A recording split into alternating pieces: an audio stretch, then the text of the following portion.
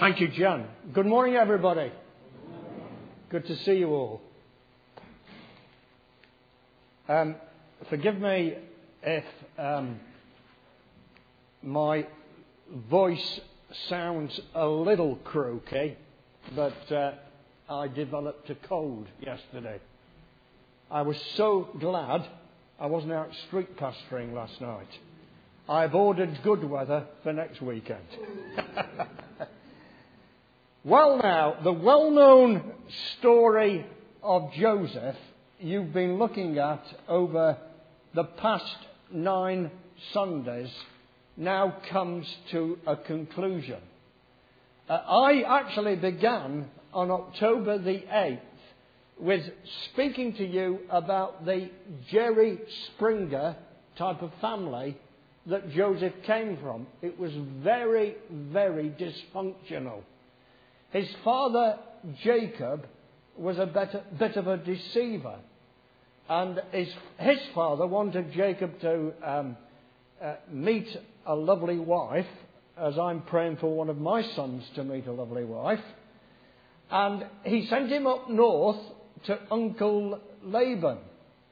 But the deceiver, he deceived his brother Esau of his birthright. The deceiver was deceived himself.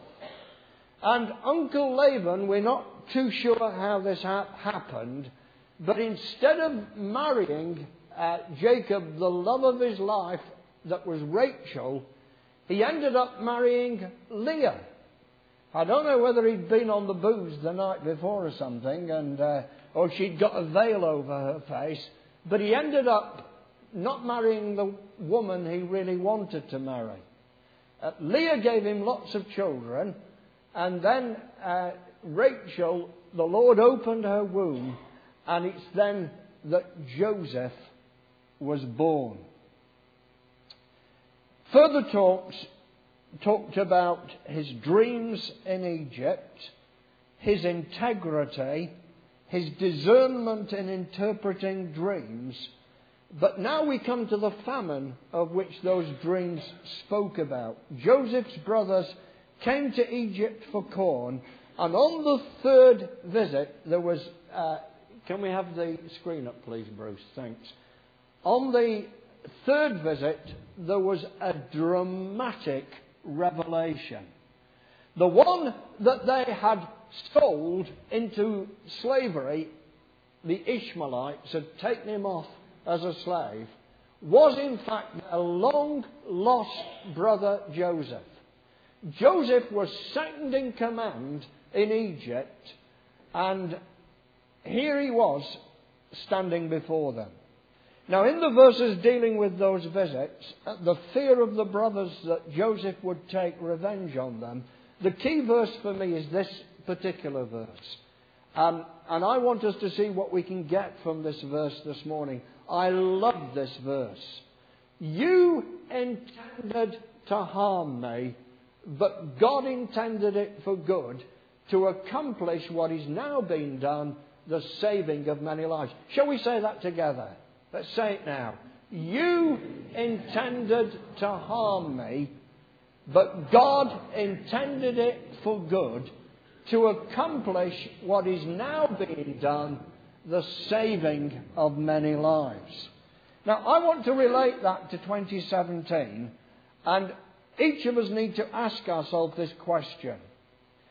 How does this truth that Joseph expressed apply to us personally?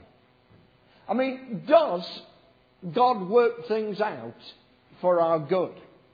Is this really true? Or is this simply what I'm going to call easy speak Christian testimony that we churn out to make us feel good? All of that we're going to think through now and see what we can learn from it. Now, I think, putting my heart on my sleeve, I can only say of me, but I think it would be true of you too. Many of us have had times when we've asked the question, why do certain things happen? Why do they happen in the way that they do? And more to the point, why do they happen to me? Why am I the culprit?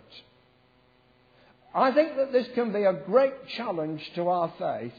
We're left actually with lots of questions that we'd like to ask the Lord and for which there are no immediate answers. Those brothers of Joseph and their aged father Jacob must surely have asked questions of that kind. But perhaps, and you'll think I'm going off theme here, but I'm not, perhaps this particular verse from the Psalms might help us with questions of that nature. The Lord is good to all. He has compassion on all He has made. Now notice that. The verse does not say the Lord is good to Christians. Nor does it say the Lord is especially good to those who really love Him. Rather, it says the Lord is good to all. I think one of the dilemmas we face is the fact that non-Christians seem to get on quite well without the Lord. Here in the West, at least, we're well provided for. We phoned friends we have in LA 2 days ago, and they were telling us that they had just celebrated Thanksgiving. And we, of course, especially in rural areas, have the harvest. We're well provided for. And that's because rain and sun provides a harvest for us all. And this aspect of God's providence doesn't depend on our response to His love. From the bounty of His creation, God gives to all people, whether they're Christians or non-Christians. But I think that this could present us with a very real problem if we think of God as only being nice to good people, yet acting harshly toward wrongdoers. In many ordinary, everyday things of life, it simply doesn't work that way. God is good to all people. So, to put that at its simplest, a just person may lose his or her umbrella only to discover that an unjust person has stolen that umbrella. But does God stop the rain because the unjust person has stolen your umbrella? Certainly not. So when we find ourselves saying, as a prophet in the Old Testament called Malachi once said, evil doers prosper, and even those who challenge God escape, we need always to remember this general aspect of His providence. God gives to all people regardless of their response to Him. This truth doesn't in any sense answer all our problems, but I think it does at least give some explanation as to why things happen in the way they do. Bad things like happened to Joseph. But from what we might call God's general providence, there is also for the people of God a very special providence. And one verse, of course, that expresses this truth so much in the New Testament, it's a well-known verse, is Romans 8:28.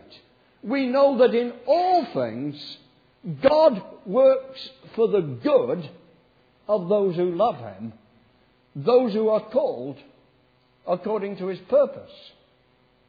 Ever doubted that verse? I certainly have at times.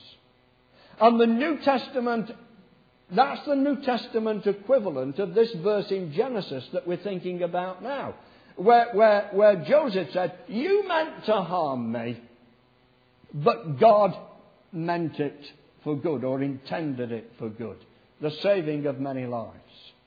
Now, first, when Joseph was sold by his jealous brothers to the Ishmaelites, taken off to Egypt, he might well have asked why. You know, what's happened?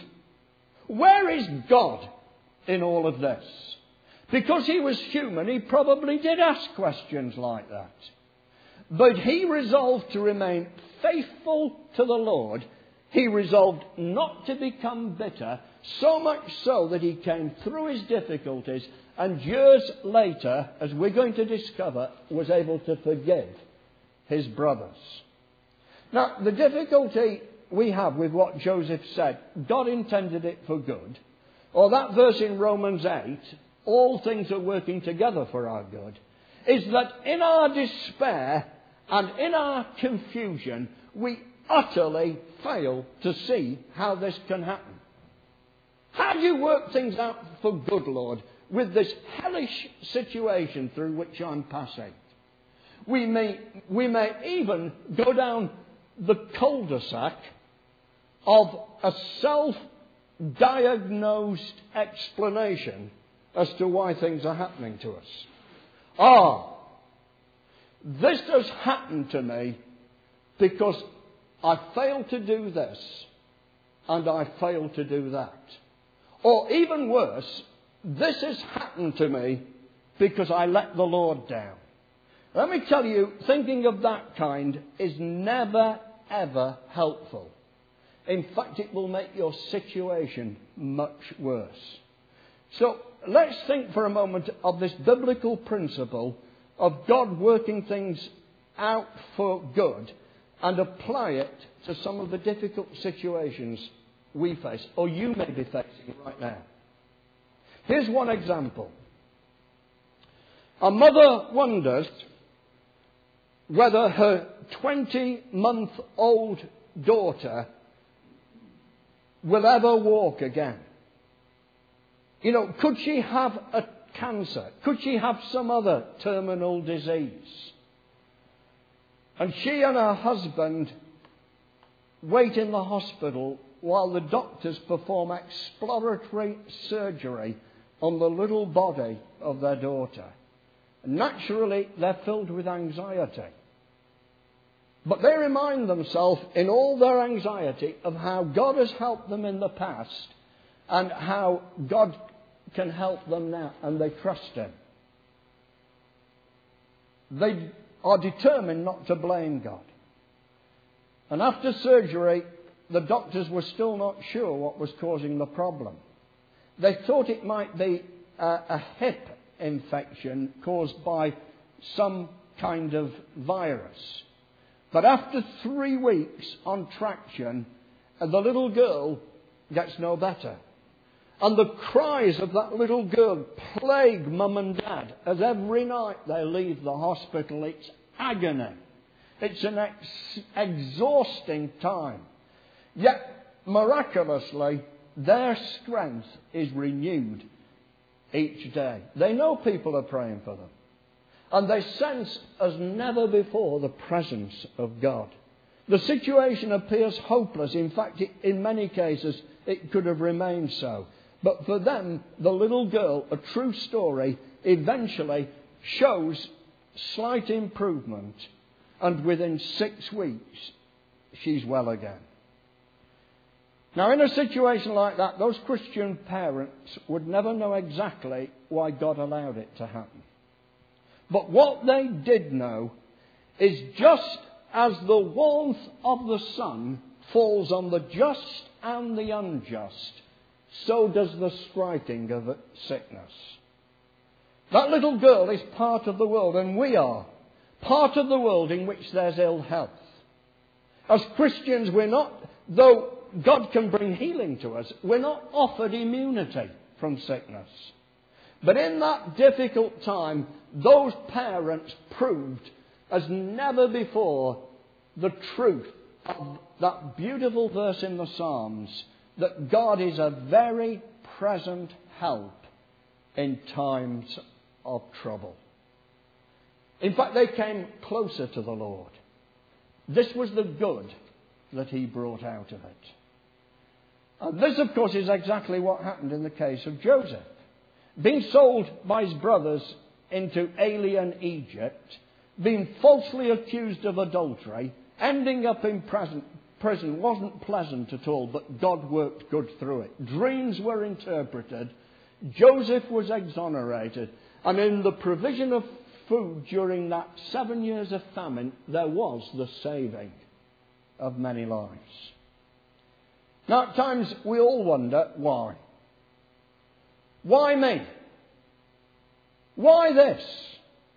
And mark my words, there will always be those who are prepared to give you answers. It seems to me that some Christians give the impression of having tapped into the mind of the Almighty in a way that quite frankly disturbs me at times. The plain fact of the matter is there are some things that happen to us for which there are no answers in this life. But by presuming to know why things happen, and they come to you and say, oh, well, this has happened because of this and that and the other, I think we can sometimes make out God to be what He's not. How much better it is, would you not agree with me, to say, I don't understand this, Lord, but I will still trust you. It's an explanation. It's not an explanation, rather, but it is expressing a confidence that God will be with us in the difficulties we face. Now, when we look at some of the problems we face, we say, oh, that I had the wings of a dove. Oh, if only I could fly away from this difficulty. How can I get rid of these problems? That's understandable. But you see, God sees how those difficulties will develop our character. And though not directly sending those difficulties, and it's important that we see that, nonetheless, the Lord can use those problems for our good. Look at this verse. I came across it in James.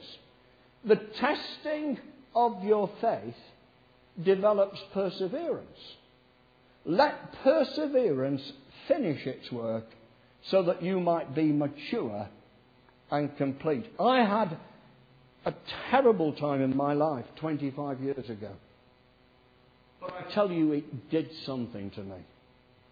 It was awful at the time, but God brought good out of it. A young man could not understand why his fiancée had broken off their engagement. And he asked the question, doesn't God want me to be happy? Doesn't God want me to be happy? And when things don't go right for us, we could be tempted to ask that question too. We may assume that it's because God doesn't love us. He shouldn't let us be unhappy. But even when things happen that He doesn't necessarily desire, when people make choices that hurt us, even in those situations, the Lord can be at work. Do you believe that? The difficulties can bring us closer to God. The fact of the matter is, the devil will try to make us bitter, but God wants to make us better. This so easily could have happened to Joseph in his difficulties. Falsely accused by Potiphar's wife, let down by a prisoner whose dreams he interpreted. But during those hard, tough times, the Bible says, I love this verse, while Joseph was there in prison, the Lord was with him. The Lord was with him. Do you believe this morning in your difficulties that the Lord is with you? He really is with you. Some of you are nodding your heads, you know it's true. Let's never ever doubt the truth that in our difficult circumstances He's there. Bitterness on our part will take us down a different route. The sun that hardens clay melts butter. It has a different reaction. And in terms of the Lord working in our life, it's not so much the affliction that matters, but our reaction to it. Will it harden us or will it soften us? That's the question we need to ask ourselves. In our understanding of God's special providence in our life, we must never forget as Christians that we exist for God and not God for us. Our chief end, said one divine, is to glorify God. And He's much, much more concerned with our holiness than our happiness. Though I believe that the former will always lead to the happy. And if we're close to God and we're holy, we'll be truly happy people. There's a similar story to Joseph in the Old Testament. It's a New Testament example of exactly the same thing. Paul said this when he was facing difficulties. This is what he wrote to the Philippians. Now I want you to know, brothers and sisters, that what's happening to me has really served to advance the gospel. As a result, it's become clear between the whole palace guard and to everyone here that I'm in chains for Christ. Because of my chains, in other words, because of my difficulties, most of the brothers in the Lord have been encouraged to speak the word of the Lord more courageously and more fearlessly. You think it's a disaster I'm in prison, but God has made it work together for good. Faith in God's providence and what this really means in our lives will always mean us going beyond the immediate to God's wider purposes. That purpose may not always be known. It rarely is. But through it all, even when the devil is the most active in our life, God will be at work. The one purpose we do know he has in our life is to make us holy. And besides making us more Christ-like, God wants to use us. We do not know who we may influence. Let me tell you, when you deal with your problems correctly and trust God, if you're a parent, the first person you influence are your kids. They notice. Let me tell you, you influence other people too. You influence your neighbours. My wife had a long conversation with a neighbour the other day who's got cancer. And her husband said she started to get religious. And my wife told her about how the Lord had helped her in her difficulties.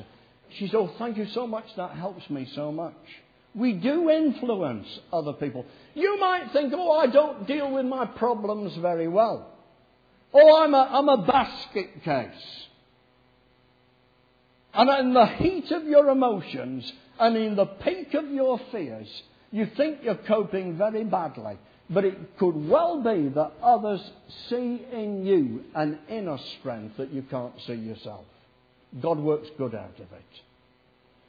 Since God always has our best interests at heart, then we should respond to difficult circumstances in exactly the way that Joseph did. Not negatively, but positively. And as Christians, this should show itself in a number of ways. I want to suggest 3 things.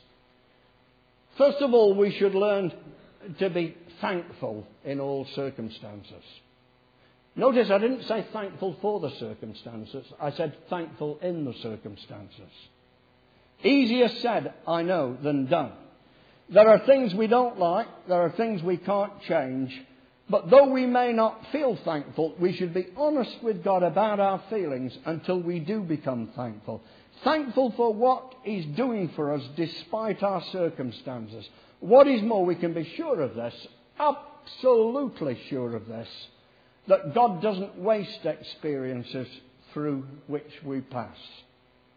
He always has something of value to say to us in the unpleasant things of life. Secondly, as well as thanksgiving, we should have patience and hope when the problems linger. Waiting on the Lord at a time like this, I think, is very difficult. I preach to myself as much as to you. Believe me, I'm preaching at myself this morning. When the psalmist waited on the Lord, he said, I am still confident of this. I will see the goodness of the Lord in the land of the living. That should be our confidence. What form that help may take, we can't say. For instance, it could be that the Lord will heal us. I know lots of people who've known instant healing. For 5 years I was in our Ashbourne church, and the lady worker there was miraculously healed of multiple sclerosis. Absolutely unbelievable. A different woman the second week. Or alternatively, we might be given the strength to cope with the situation through which we're passing. And the Lord might send friends along to help us, but patience and hope must be kept alive, because if we lose that, we lose everything. And thirdly, and this says it all, with thanksgiving, patience and hope, we must always trust God when the answers aren't clear. Listen to this prayer. I leave with you, Lord, the ifs and the hows. To you belong the whys. To you I yield my judgment of what good my trials will do. I do not need to understand, but how I wish I could. I do not need to understand, but, oh Father, give my stubborn heart the faith to trust your good. Very often I've discovered in my own life that I don't recognise the good until I view it in retrospect. I had a birthday last Wednesday. I'm knocking off years now, you understand. But when I think of all the years that I've gone through, do you know what? It would frighten me to death if I knew in advance some of the things that were going to happen to me. It would frighten you to death as well if you knew in advance everything that was going to happen to you. But the Lord takes us a step at a time. And we look back and we say, oh, God was there, God was there, God was there. But if we become angry, do you remember that man in the Old Testament, Jonah? He became angry. God spared Nineveh. He sat under a plant to die, and the Lord even withered the plant. And he said, poor me, I don't deserve this. Think you've made a mistake, Lord. This is how things ought to be. Ever said that? I have. Later I've regretted it, because I've seen that God was with me and at work in my difficulties far more than I realised. The truth of the matter is, and with this I close, the longer we walk with the Lord, the more we begin to discover how faithful and how wise He is. The Lord might not directly will a thing, but He can still work through it. That's the confidence we have in Him as we acknowledge His ultimate control over our lives and submit ourselves to His will. Whether we understand it or not, God's at work in our life. It won't be pleasant. There will still be tragedies, still be difficulties, things that God didn't want to happen. But despite all that, the believer can rest assured, hallelujah, that nothing will separate us from His love. Thank you, Jesus. Yes, indeed, no matter how much you might doubt it, that Joseph principle is true for every one of us. God intended it for good. At times, things might not be good. In fact, they could be terrible. But nonetheless, in all things, God can work things together for good to those who love Him. If that's what you, and I have prayed this morning, if that's what you need to especially hear this morning. I know some of you, I know some of your faces, you know me, but I don't know your personal problems. But let me tell you, God knows your problems. And if that's what you need to hear this morning, maybe you've gone down that avenue of bitterness, self-diagnosis, this has happened because of that. I pray that God right now will especially apply the truth of His word to your heart. I cannot read His future plans, but this I know. I have the smiling of His face and all the refuge of His grace while here below. Enough. This covers all my wants, and so I rest. For what I cannot, He can see, and in His care I saved shall be, forever blessed. May God bless His word to all our hearts in Jesus' name. Amen.